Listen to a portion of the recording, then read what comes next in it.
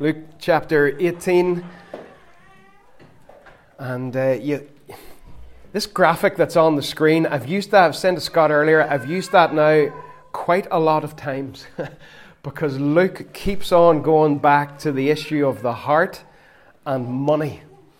In various different passages, various stories that he records for us, this comes up again and again and again. And today's passage starts in verse 18, just to let you know, in case you're wondering, between what we did last week and what we're doing today, there is a few verses about Jesus and children. We are not leaving those out. I have asked an expert to deal with those verses. Jude is going to take a Sunday morning soon and just share her heart about Jesus and children and young people. And we look forward to that. Scott, you're looking at me as if you didn't know.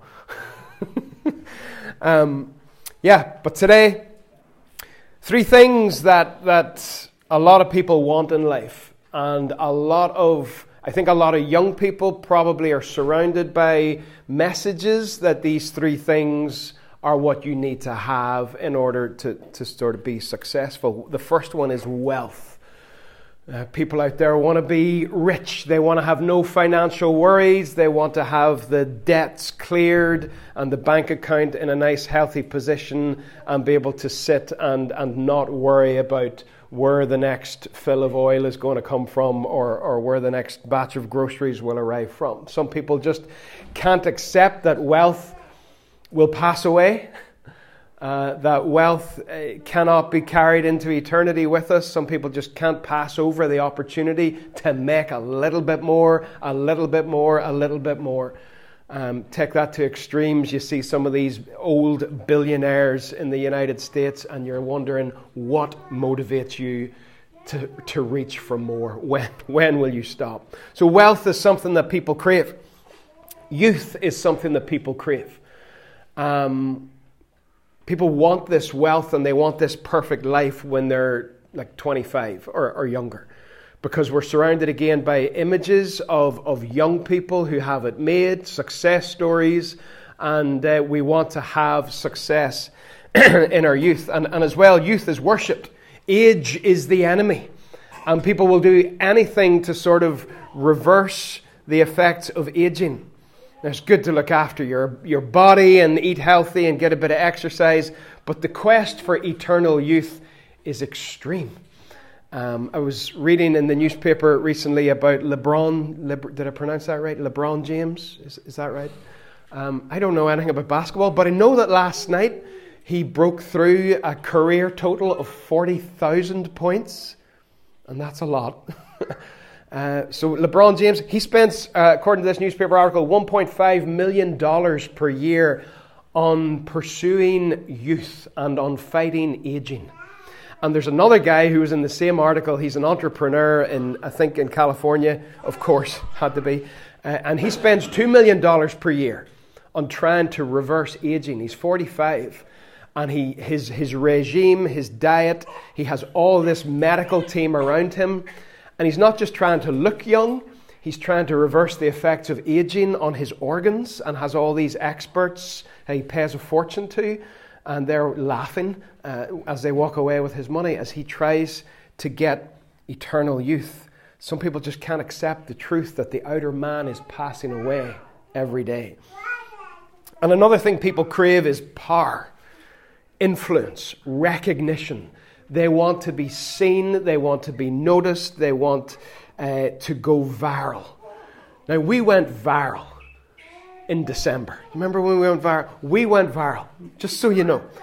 Not as a church, just me and Rach, okay? We went viral because we did this thing that we've done every year for a lot of years in the chemistry department.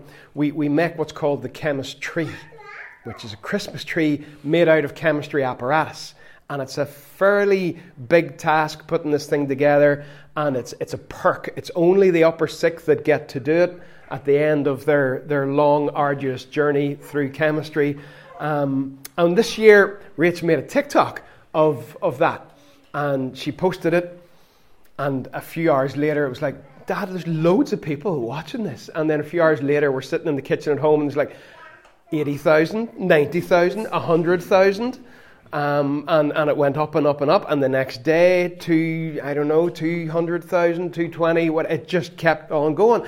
And you know what? The comments were, and these were coming from just all over the place, but we have to get our teacher to do this.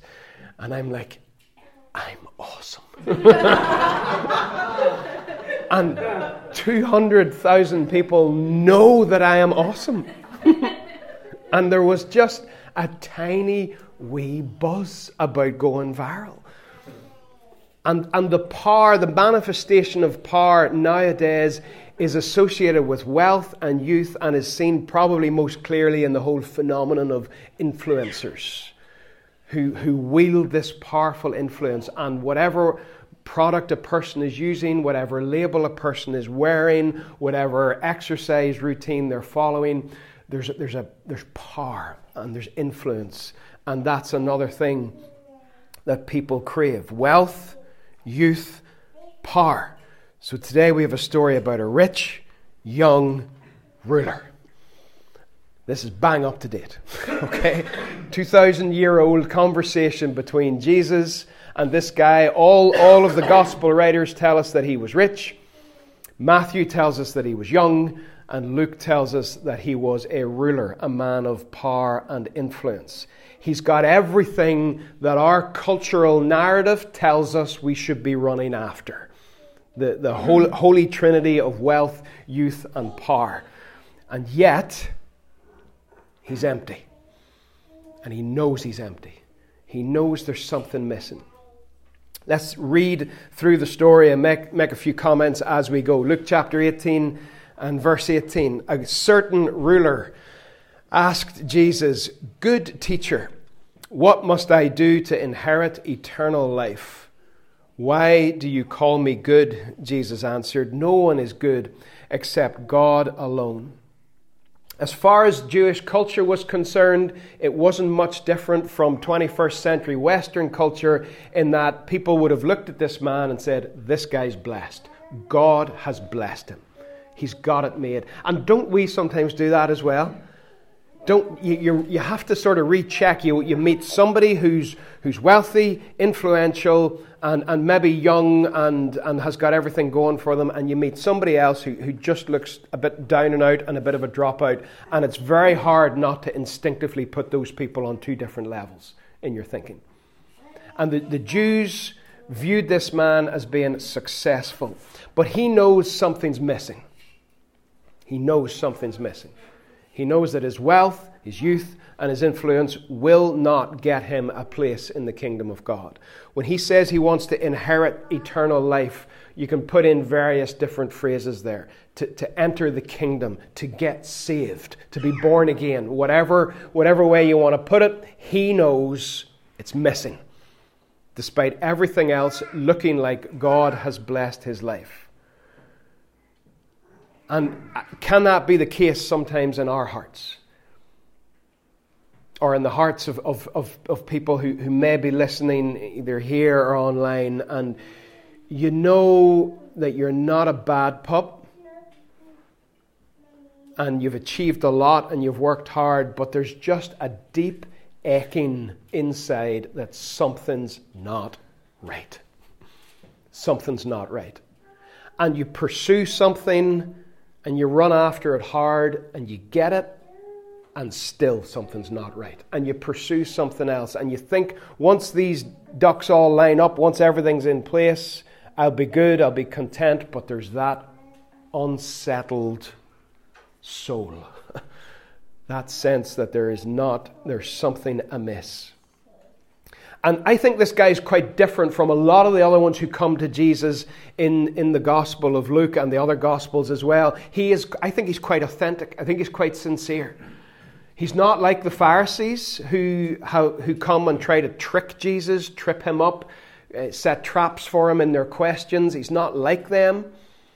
This guy, I think, is genuine in his request. In fact, when you read Mark's version of the story, this guy runs to Jesus and falls at his feet in front of Jesus. I don't know that the Pharisees ever do that. So I think he's genuine. And he addresses Jesus as good teacher. which is probably a misguided attempt at flattery. Not wise to try to flatter the King of Kings of all creation, okay? This attempt at flattery is quickly batted away by Jesus. Why do you call me good? No one's good except God alone. According to a Jewish document that I read part of during the week in a book on Luke, and I've forgotten the name of it, you weren't supposed to refer to rabbis as being good. Okay, to call a rabbi good was not good practice. People didn't do it. And Jesus won't be won over by it. He just rejects it like any other teacher would. And look at his question. His question is, what must I do? Always looking for something to do, something to achieve, something to run after, something that I'm in control of. I need to pray more. Yes, I do. I need to read the Bible more. Yes, I do. But that's all still I do stuff. What must I do? And Jesus in this story is not after the I do's. His response is to state some commandments. And listen carefully to the ones he states. In verse 20, you know the commandments. You shall not commit adultery. You shall not murder. You shall not steal. You shall not give false testimony. Honor your father and mother. Jesus picks 5 commandments. And the commandments split into 2 sections. The first 4 are to do with how we relate to God. And the last 6 are about how we relate to other people and what we do. And Jesus picks 5 of that last 6 and he sets them in front of the guy. These are the commandments about doing things or not doing them, because the guy has asked, what should I do? And these are also the commandments about how we interact with others and how we treat others. And Jesus leaves out number 10, which is interesting, because number 10 is the commandment about covetousness or greed, or wanting something that you don't have to the extent that it becomes a driving force in your life. There's no problem with wanting something, and there's no problem with working towards it, and there's no problem with being diligent about saving money or whatever to obtain that thing. But when it becomes a driving force in your life and in your heart, and when you start to be envious of others who have what you want, then it's a problem. And I wondered that by leaving that one out, is Jesus almost drawing attention to it? Paul says in Colossians 3 that covetousness, or he calls it greed, in Colossians 3:5, he says that it is idolatry. Jesus replies in terms of how we treat others. And one of the things that we get and we've seen, and this is the beauty of having spent so long just moseying through Luke, is over and over and over again, our righteousness, our salvation, our faith is manifested in how we treat other people. That's where the rubber hits the road. How we treat other people. And the wealthy have been warned repeatedly of the danger of wealth is that it can lead to self-focus. The man in the story who had a huge bumper crop and he tore down his barns and he built bigger ones and he said, I'm set for life, I'm going to just relax. And he is challenged and he is called out on it because he was just focused on himself. He wasn't focused on the things of God at all. And whenever wealth comes and takes hold of our hearts, possessions can come first, and people who God is interested in slip down the list. Jesus, in response, or just before he told the story of the Good Samaritan in Luke, someone came along to him and told Jesus that these were the 2 most important commandments. Love the Lord your God with all your heart and soul and strength and mind, and love your neighbor as yourself. The second one yields out of the first one. If the love for God is right, then love for neighbor flows from it. And the young man then says, all these I have kept since I was a boy. Ooh, he's the special one, isn't he? Yeah? All these commandments. Well, the reality is he probably has.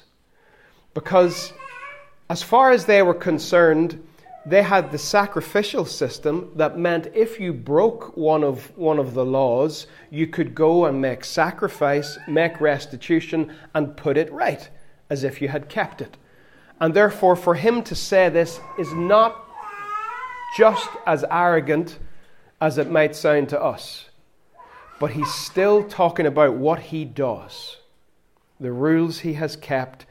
And he's now starting to think, I'm on to a winner here because Jesus has listed these 5 commandments and I've kept them all. And Jesus does not contradict him in verse 22. When Jesus heard this, he said to him, he doesn't say you're an arrogant fool. He doesn't say, you're a self-righteous prat or whatever. That's fine, but you've kept the sacrificial system and that's good. You still lack one thing. You still lack one thing. Or some versions, if you want to be perfect, if you want to be complete, sell everything you have and give to the poor, and then you will have treasure in heaven. Then come and follow me. Oh dear. Oh dear, dear, dear, dear. Jesus is probably now turning the man's attention towards the first commandment, that he should have no other gods apart from God. You see, Jesus is not satisfied with our outward rule keeping, or in this context, a maintenance of the sacrificial system. Jesus gets personal. Jesus sees the heart, and Jesus goes after it. Hard. This man is probably thinking to himself, I'm a good guy, I'm doing well in life, I'm trying to please God, I'm in. And Jesus basically says to him, I see an idol in your heart. Kill it. Then follow me. I see an idol in your heart. And Jesus is not teaching salvation by works. He's not teaching the idea that you need to give everything away to inherit eternal life. This command about money is not given to everybody. And we'll talk about that more in a minute or two in case you're really worried about what the outcome of this.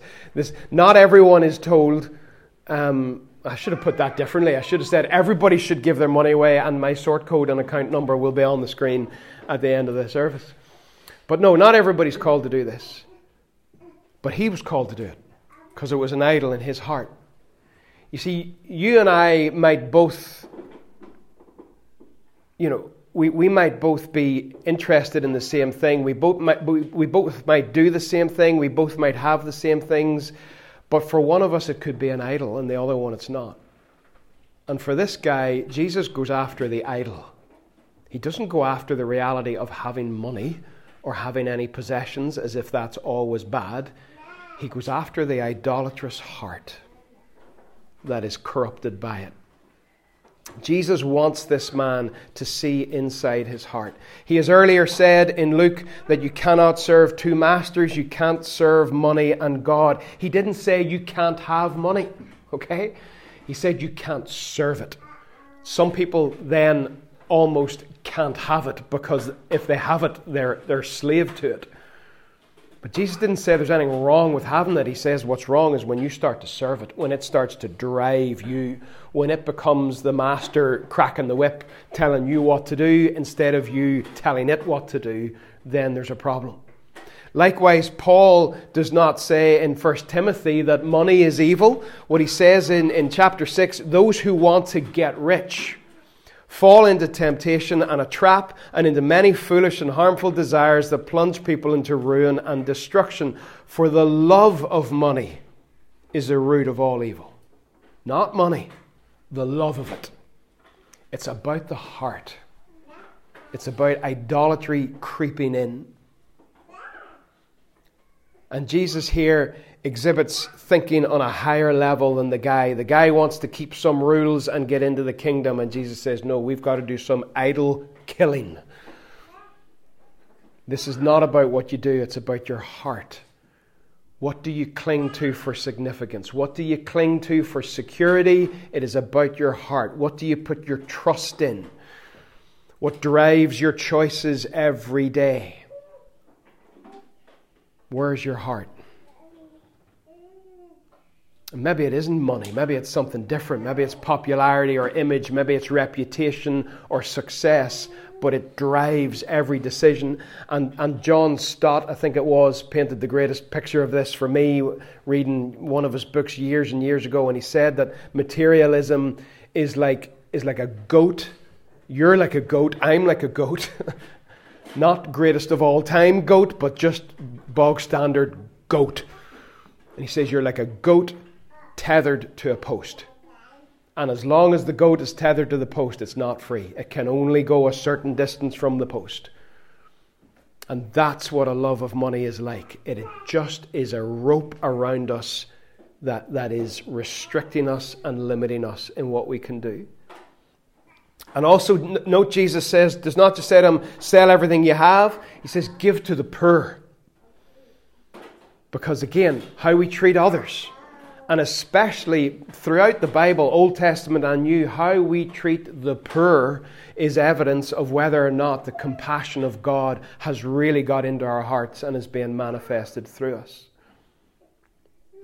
And it's a really common theme in Luke, how we handle our money.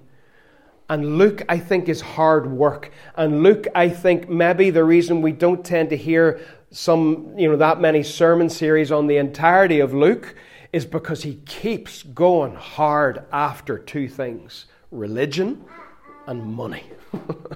He just keeps on nailing the Pharisees for their self-righteous religion, and he keeps on nailing the greedy for their self-centered love of money. And it just comes back over and over and over again. Why does Jesus give this guy such a radical command to sell everything? Nowhere else in the Bible is anyone, to my knowledge, told to sell everything by Jesus. And what is his view of wealth? And if we just pick one single passage, we'll get a skewed picture of what Jesus' view of wealth is. Because in the very next chapter, we've got another person who has a problem with money. His name is Zacchaeus, and he is not told to give away everything he has. He goes and puts right everything that he has done wrong, and he makes restitution for all the people he has ripped off. But Jesus doesn't tell him to sell everything he has. This guy gets this command because this idol is in this heart, and Jesus is going after it. Salvation does not come through an empty bank account. The issue is trust. Will a man trust what earth can give him, or will he yearn for the treasures of heaven? And I sometimes wonder, and this is me just purely drifting off into the realms of late night speculation, but I wonder what Jesus would have done if the man had agreed. If he'd have said, right, I'm off. I'm going to the estate agent to put my house on the market. I'm going to live on the street. I'm going to sell all my clothes and just run around in the nip. I'm going to give away all my possessions. I'm going to empty my bank accounts. It's all gone. I wonder what Jesus would have done. And I sometimes, again, we're just purely in the realm of my imagination here. I think about Abraham. And Abraham was told to do something even more extreme in sacrificing Isaac. And whenever Abraham took Isaac and took the wood and went up the mountain and was about to go through with it, at that moment there was a voice thundered and said, "Stop. Now I can see your heart. Don't harm the boy." And I wonder if this guy, if the heart had been changed in this moment and he had started to take steps and he had maybe started to look after the poor and actually have a different view of his possessions, I wonder would Jesus have said to him, "Stop, I can see your heart. You don't have to be homeless and you don't have to walk about without any clothes. I can see how your heart has changed." Just speculation. Mark adds a lovely detail in his version of this story. In Mark 10:21, Jesus looked at him and loved him. And we might not think, if Jesus rocked up to us today and said, "Sell everything you have and give to the poor," we might not feel loved at that very moment. But one of the most loving things that Jesus can do for us is go after the idols that are in our hearts, because they'll kill us if we don't kill them. And that painful exposure, and you know what? We all go through it. And even I think as we walk with God and as we get older and become more mature in our faith, we still find these idols can creep back in, and we still find sometimes these painful experiences and seasons where Jesus is getting in our face and saying, I love you. I see an idol in your heart. Let's kill it. Let's kill it. And as we seek to minister to other people as well, we've got to love them and not condemn them. Jesus does not say to this guy, you're a greedy so-and-so, you should just clear off, you've nothing to do with me. No, he loves them and he goes after his heart. And when we love people, their hearts open up and we're allowed in. And when we just condemn people and give off to them, their hearts just close up and harden and they don't want to hear. Jesus loved him. It's a beautiful, beautiful detail that Mark gives us. But Jesus let him go. And this is one of the saddest moments in the Gospels. I'd say the disciples at this point are hopping mad because this guy has come along. Everybody knows him. He's an influencer in the local culture. He's rich and he's young. And it's just like, Jesus, if we can just get him in the background for a few of our Instagram pictures, the crowds are going to come flocking. And Jesus lets him go. And I'm sure I can imagine some of the disciples maybe saying, Jesus, just soften up the message a wee bit. Soften it up. You know, you're too hard line, you're too old school with this. You need to, just go a bit gentler, and so that he will come on board and travel along with us. And then instead of us, sleeping in tents or whatever, we'll be in the Capernaum Hilton or whatever it may be. Jesus lets him walk away. And one of the greatest problems, I think, with our evangelism sometimes is that we refuse to let people walk away.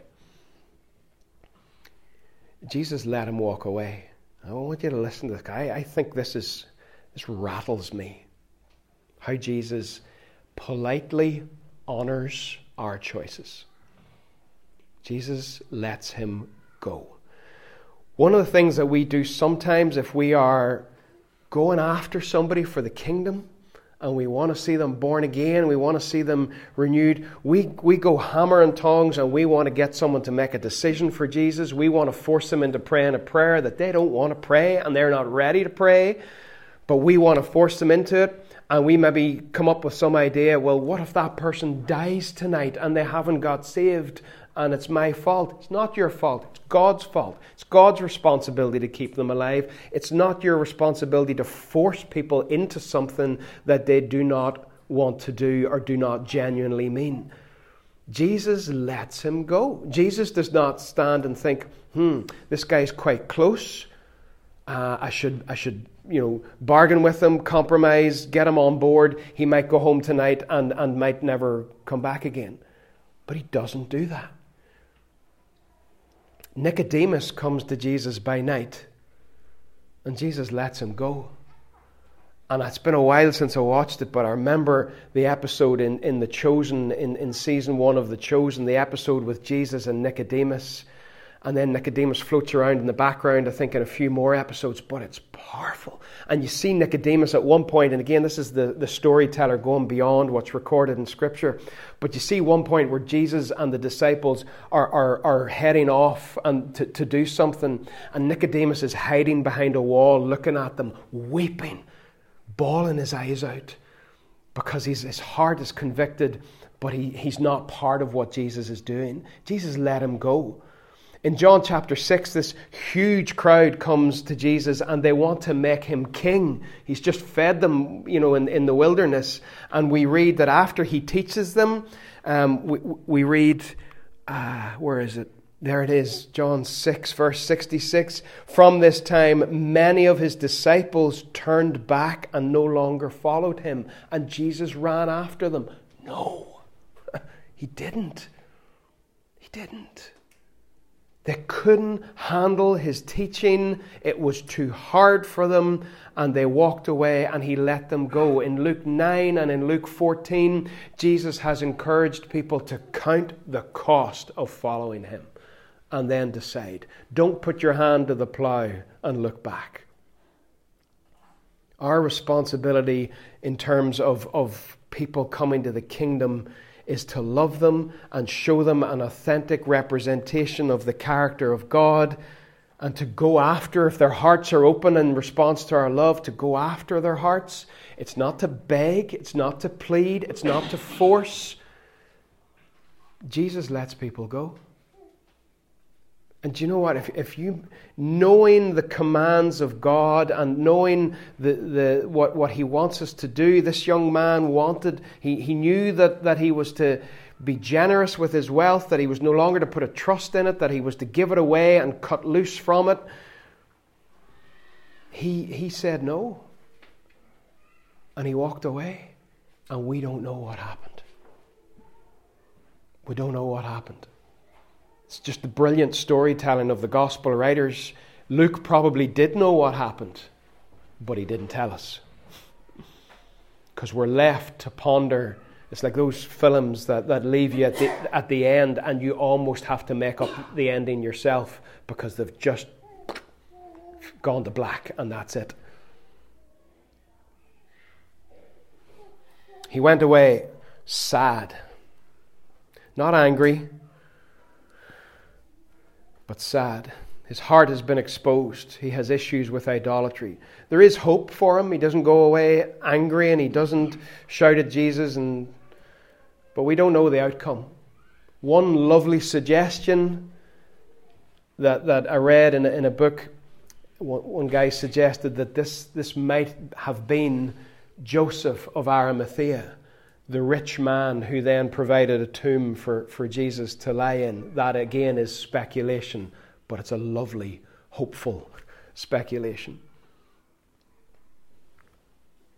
And the good teacher thing comes to Jesus, as a lot of people do, and say, wow, good teacher, his teaching's awesome, Jesus, I love his teaching, until his teaching hits on an idol in the heart, and then suddenly away he goes. Jesus then says to him, how hard it is for the rich to enter the kingdom of God. Indeed, it is easier for a camel to go through the eye of a needle than for someone who is rich to enter the kingdom of God. Jesus has a way with words and pictures that is just class. It is easier for a camel to go through the eye of a needle. So let's talk for a wee minute here about a non-existent gate in the wall of Jerusalem. There is a story attached to this passage in books. And the story is that back in the first century, in the walls of Jerusalem, there was a gate. And it was a small gate. It was a tight squeeze getting through this little gate. And the gate was called, according to the story, the gate was called the Eye of the Needle, because it was such a tight squeeze getting through it. And a camel could not have walked through the eye of a needle, but people would say then, well, if he got down on his wee fluffy camel knees and sort of wriggled along, he could just about squeeze through the gate. That it was very difficult, but it was possible. Okay? That story is complete nonsense. There was never a gate in the walls of Jerusalem called the Eye of the Needle. That is just an attempt by men to make something up, to take away the sting of what Jesus is actually saying. So when Jesus says a camel and the eye of a needle, that's what it is. Don't be thinking, well, if it just wriggled around a bit, it might get through. No, it's not getting through. And there is no gate. It's nonsense. Jesus implies here that the personal identity of a rich person can get so bound up with the things of this earth that it is all but impossible to turn that over to God. And the crowd then that are listening, they start to twitch a bit and they say, well, if that's the case, who can be saved? Because we've read all these Old Testament scriptures about how, Abraham and various other people got blessed with lands and wealth, and surely wealth means that God blesses us. And if those people can't get into heaven, then who can get in? How can you be saved at all? And Jesus replied, and again, this is beautiful, and this you can miss. If we back up to that verse where he's basically saying there, it is impossible to be rich and get saved, which is what it says. because wealth gets such a hold on our hearts.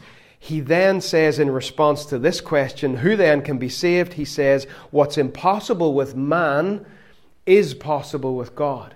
In other words, God can do a work in the heart that releases people from the grip of that idol, so the rich who have been redeemed and who no longer put their trust in possessions can enter the kingdom of God. But it takes a work in the heart, because this idol takes such a grip. In human strength, it's impossible for those who trust in wealth to also trust in God. But God can change the heart so that people no longer trust in their wealth. This is what we read in Ezekiel 36. I will give you a new heart and put a new spirit in you. I will remove your heart of stone and give you a heart of flesh. I will put my spirit in you and move you, cause you, change you, so that you follow my decrees. You can't do it on your own. You're so used to trusting in something, it has become so established in who you are. But God can transform the heart by the power of the Spirit, so you no longer trust in that thing. And Peter, he's a bit worried too. He's like, goodness, are we in trouble? And he says to Jesus, we've left all we had to follow you. And it's almost like, Jesus, are we good? Just checking after, that we're okay. Have we passed whatever test we needed to pass? And Jesus responds by contrasting the disciples to the ruler. They have left everything. They have left everything. In other words, they have not put their trust in those things anymore. Peter and the other fishermen left their fishing business and no longer put their trust in it, and they followed Jesus. The boat was still available in John 21 whenever Peter wanted to go back to fishing. It doesn't say that he set it on fire. It's, he left his trust in those things, and he followed the call to follow Jesus. And Jesus says that anyone who leaves behind things to follow him will gain many times as much, both in this age and in the age to come, eternal life. God will reward the faithful. Now, I have nothing to do with nonsense teaching that if you give £10 to the church, God will give you £100 back, or any of that rubbish. Just nothing to do with it. But I'm telling you, and I guarantee that anyone else here who's walked with God any length of time will tell you the same. When you don't put your trust in money, and you trust God with your money, and you follow God in how you use your money, He never leaves you hanging. Okay, you might not be putting a deposit on a Ferrari, but He never leaves you hanging. He's faithful. You think about those in the Old Testament like Job. You see, Jesus is not calling them, He's not calling us or them to a life of poverty. He's calling us to a life of trust. There's no glory in poverty. All right? There's nothing noble or special about choosing, I want to live a life of poverty. Jesus does not say, I want you to live in poverty. What Jesus is saying, I want you to trust God. I want you to trust your Father. Stop trusting in your own resources. Hand it all over to Him and trust Him. Job lost everything, but at the end of the story, he got it all back. Abraham was willing to sacrifice his only son whom he loved, but at the end of the story, he's the father of many nations. All right? There's an end to the story. It goes on. And those who have lost, and maybe lost even family relationships, Jesus says, because they've chosen to follow Him, family relationships become cold and icy and even broken. But there's a new family called the church. And that might, for some people, become the place of encouragement and strength and support and provision that a family should be. Maybe that's found then in the church. You get much more in this present age and in the age to come, eternal life. And the rich ruler was sad because he couldn't see that. He couldn't look far enough ahead He wasn't willing to abandon the values of the old age in order to accept the values of the new age. And it is frightening to think how often we choose earth, the values of this current age, over the values of heaven. And Peter got this, and he went on to write in his first letter about how we are strangers and aliens on the earth. Paul wrote of how our citizenship is in heaven. There's a whole shift of everything. All our resources don't reside in the bank account of earth. They reside in the bank account of heaven. They are entrusted to God to tell us what we should do with them.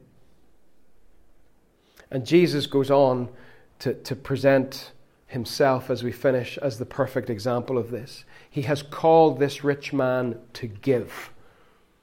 And he has commended the disciples for giving and told them of the reward that will come as a result of that, both in this life and in the age to come. And he then, in verses 31 to 34, presents himself as the ultimate example of giving and trusting, as he reminds them once again that the Son of Man will be delivered over to the Gentiles, that they will mock him, insult him, and spit on him. They will flog him and kill him, and on the third day he will rise again. He gave the ultimate giving, the ultimate act of trust, to walk right into death, trusting that his Father would come good, that there was a future. Like there was a future for Abraham, and there was a future for Job, and there's a future for the disciples, and there's a future for us. For Jesus, there was a future promise of resurrection, and he placed his trust in it. And God literally did not leave him hanging. So where's your trust? And even if money is not a potential idol in your heart, is there something else that as we worship and as we just stand together in the presence of God, is there something else that the Holy Spirit is just putting a light on and saying, I love you. I love you. I see an idol.